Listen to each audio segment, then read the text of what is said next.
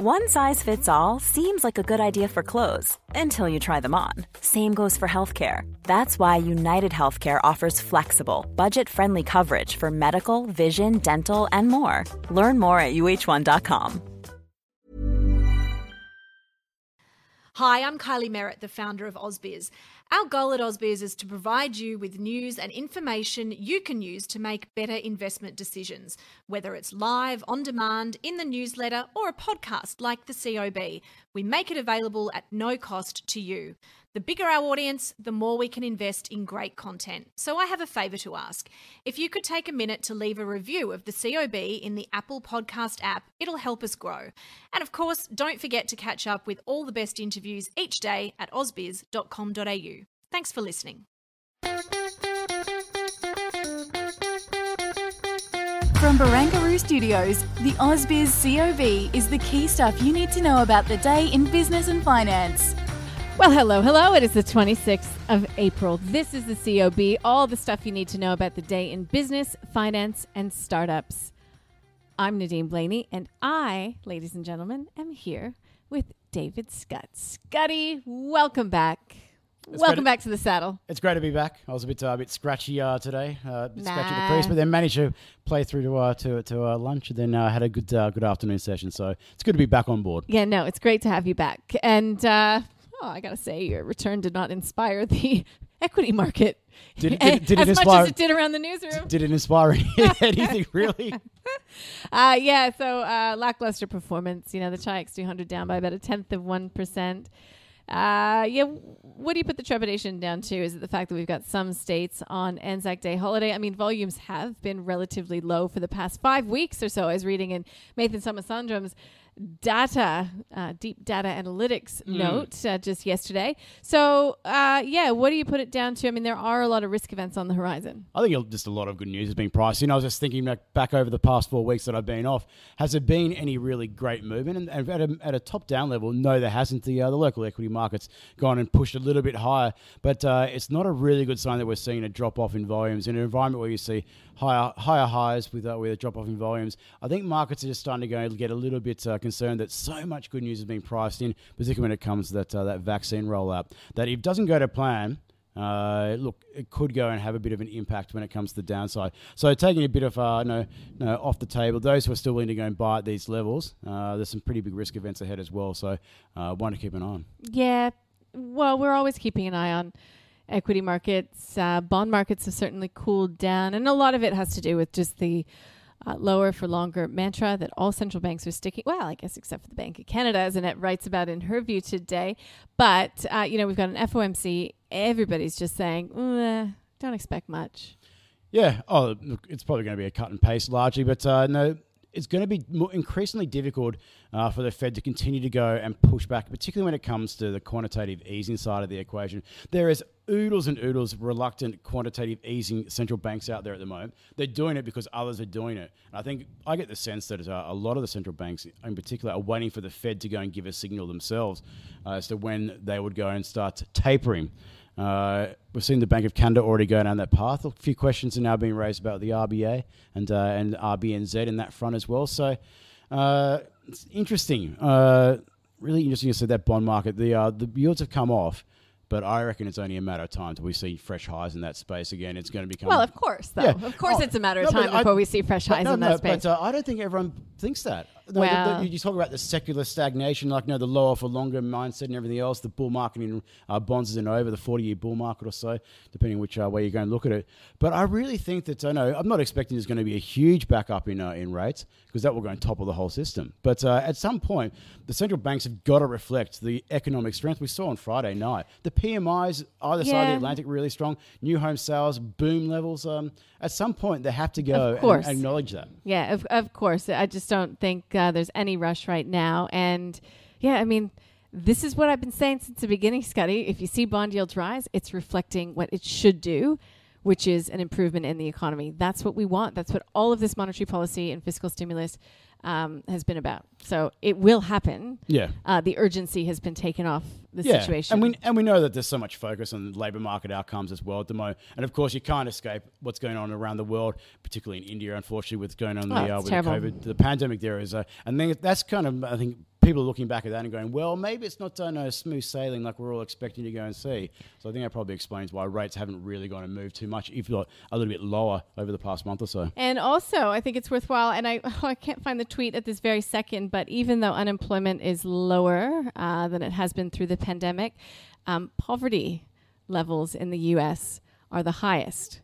So that's an interesting sort of dynamic, and one that that the central bank, the Fed, has an eye close or trained on. Yeah. Okay, let's move away from the big picture, from macro. Let's get to stock specifics. We saw NIB Holdings do really well today, up by close to 11%. You spoke with the CEO, Mark Fitzgibbon. It's still difficult for them to give future guidance because of COVID, but you've got to say that things are going pretty well there. Yeah, policyholder growth is pretty impressive, all things considered. Now, we know that there's a lot of stimulus that's been sloshing around the economy, but no, near 4%, given what we're seeing with population growth at the moment, that's nothing to scoff at. Claims are also running well below expectations. Now, the question I want to pose is is that because of bottlenecks that we're seeing in the system? Because I don't know about you, Nadine, trying to get in some medical clinics to go and get things done at the moment. There's this huge backlog, so it takes time to go and process the whole way through. And I just wonder whether potentially that's a factor there at play. He said it's not just that, but there's other things as well. Another really interesting point as well, you're seeing that premium rate increases get lots of attention and often well above inflation, and particularly well above income growth. That's not a sustainable tangent you can go over the longer term. I asked him the ways to go and solve that, and there was interesting remarks to how to potentially counter that in the near term. Okay, well, that interview is up online as we speak if you'd like to listen in, if you think that NIB is a potential investment opportunity. We had a couple of laggards today. Whitehaven Coal. I didn't even see a broker note about Whitehaven Coal, although China. Yeah, we know all of the bigger dynamics that are surrounding that. Blackmores was one of the worst performers. We had Goldman Sachs saying that there's still near-term challenges from all the discounting and international travel restrictions that continue to overshadow the longer-term picture for Blackmores, and you can probably say the same for, A2 Milk and all of those that are reliant on that Daigou channel. Yeah, given the let's go and say a re-escalation, maybe even greater escalation in tensions between the countries, following the news last week about the Belt and Road Initiative being scrapped here by the federal government in Victoria.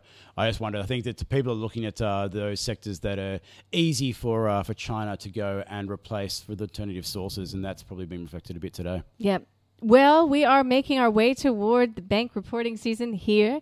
And so we've been having a few conversations about the banks, and we did so today with Michael Gable from Fairmont Equities. You can listen to that interview via the show notes, and also why Money 3 is a buy for Michael. He looks at things, well, he does look fundamentally, but I think it's probably a chat on the technicals. Scott Phillips, CIO at the Motley Fool, talks about 3 stocks for a strong stomach. And that is accessible via the show notes. Strong stomach. Yeah, I know. I actually didn't.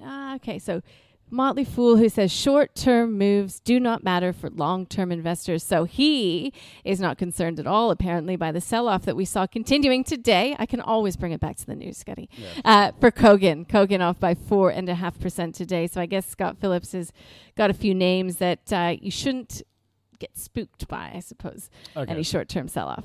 Iron ore is the focus of a conversation with Joel Parsons from Drakewood Capital Management. Boy, one thing that has continued since you've been off, iron ore prices. Yeah, pretty incredible. My short iron ore, long base metals trade is looking a little bit iffy at the moment, but no, it's not anything to say. But I'm, like I think with most other people as well, really surprised with the strength that's coming through.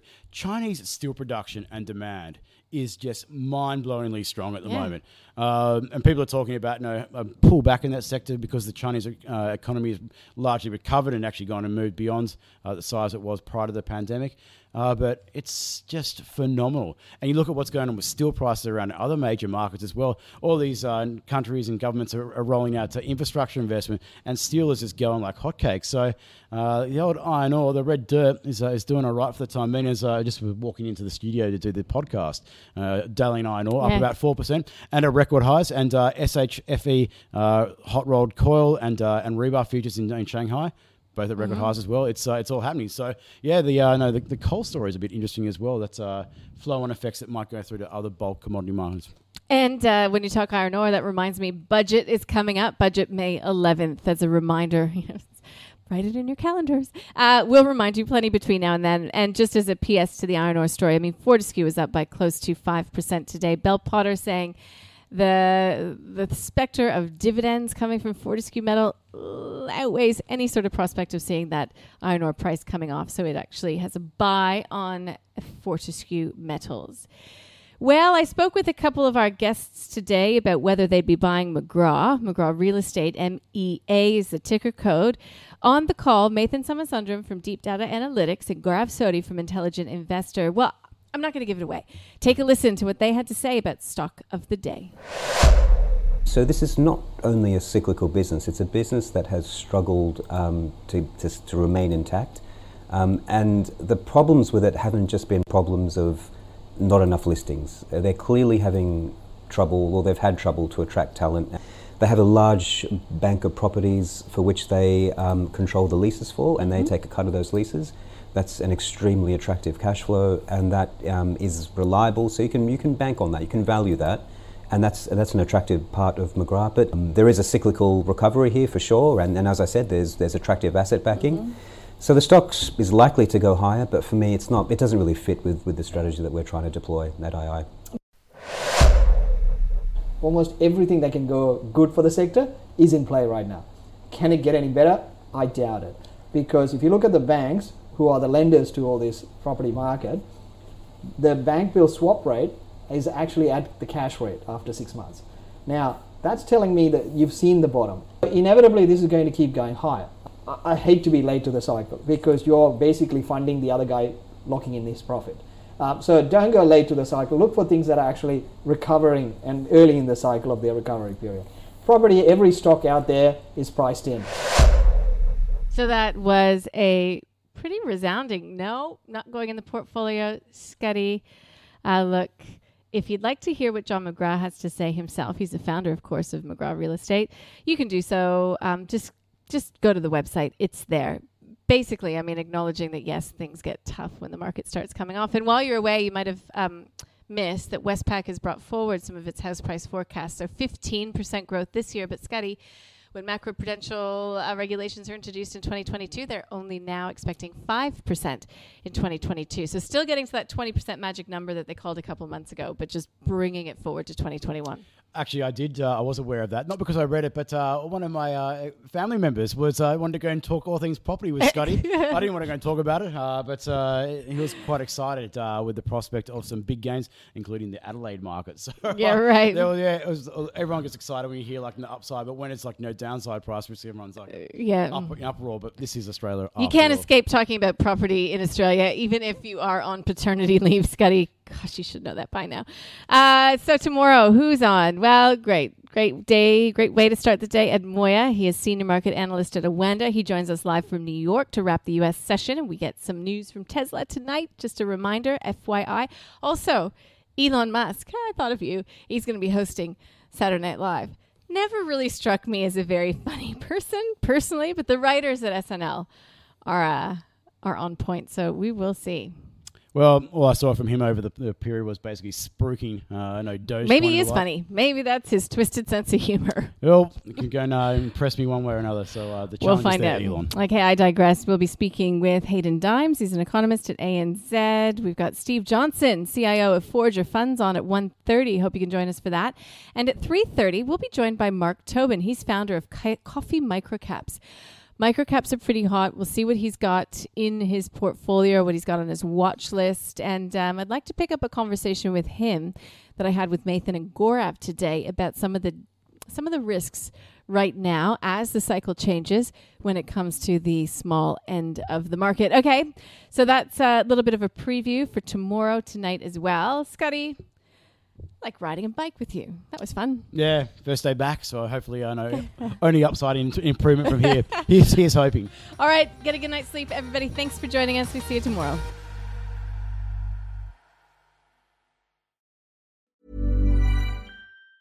Hey, it's Danny Pellegrino from Everything Iconic. Ready to upgrade your style game without blowing your budget? Check out Quince. They've got all the good stuff, shirts and polos, activewear, and fine leather goods, all at 50 to 80% less than other high-end brands. And the best part? They're all about safe, ethical, and responsible manufacturing.